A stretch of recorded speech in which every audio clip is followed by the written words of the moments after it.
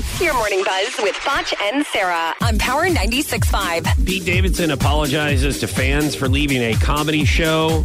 Apparently, the club owner made some comments about him dating Ariana Grande and Kate Beckinsale, so he left. Here is his message to his fans. Pete Davidson.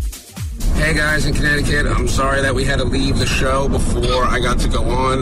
The owner, Vinny Brand, disrespected me and did something that I told him not to do, and I can't, perform under those circumstances. Everybody who got tickets to that show, I am doing a free show for you guys. We'll figure out where it's going to be in the next week, and we'll get it all sorted out. Sorry again. This is not your fault. Later.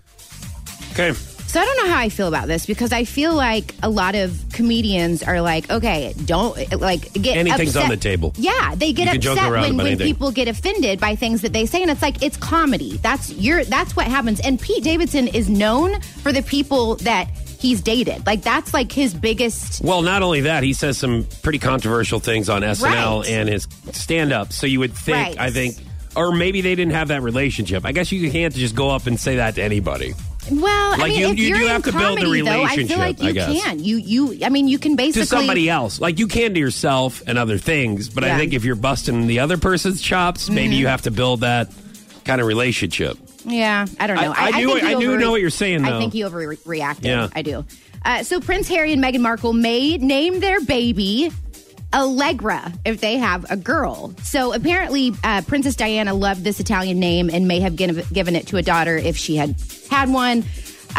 So Like allergy medicine? Okay, I'm like, where? So I read this story and I'm like, where have I heard that word before? And yes, it is. But apparently it's also Hitch. You've heard it from Hitch. Allegra Cole. When he's trying to get the big dude.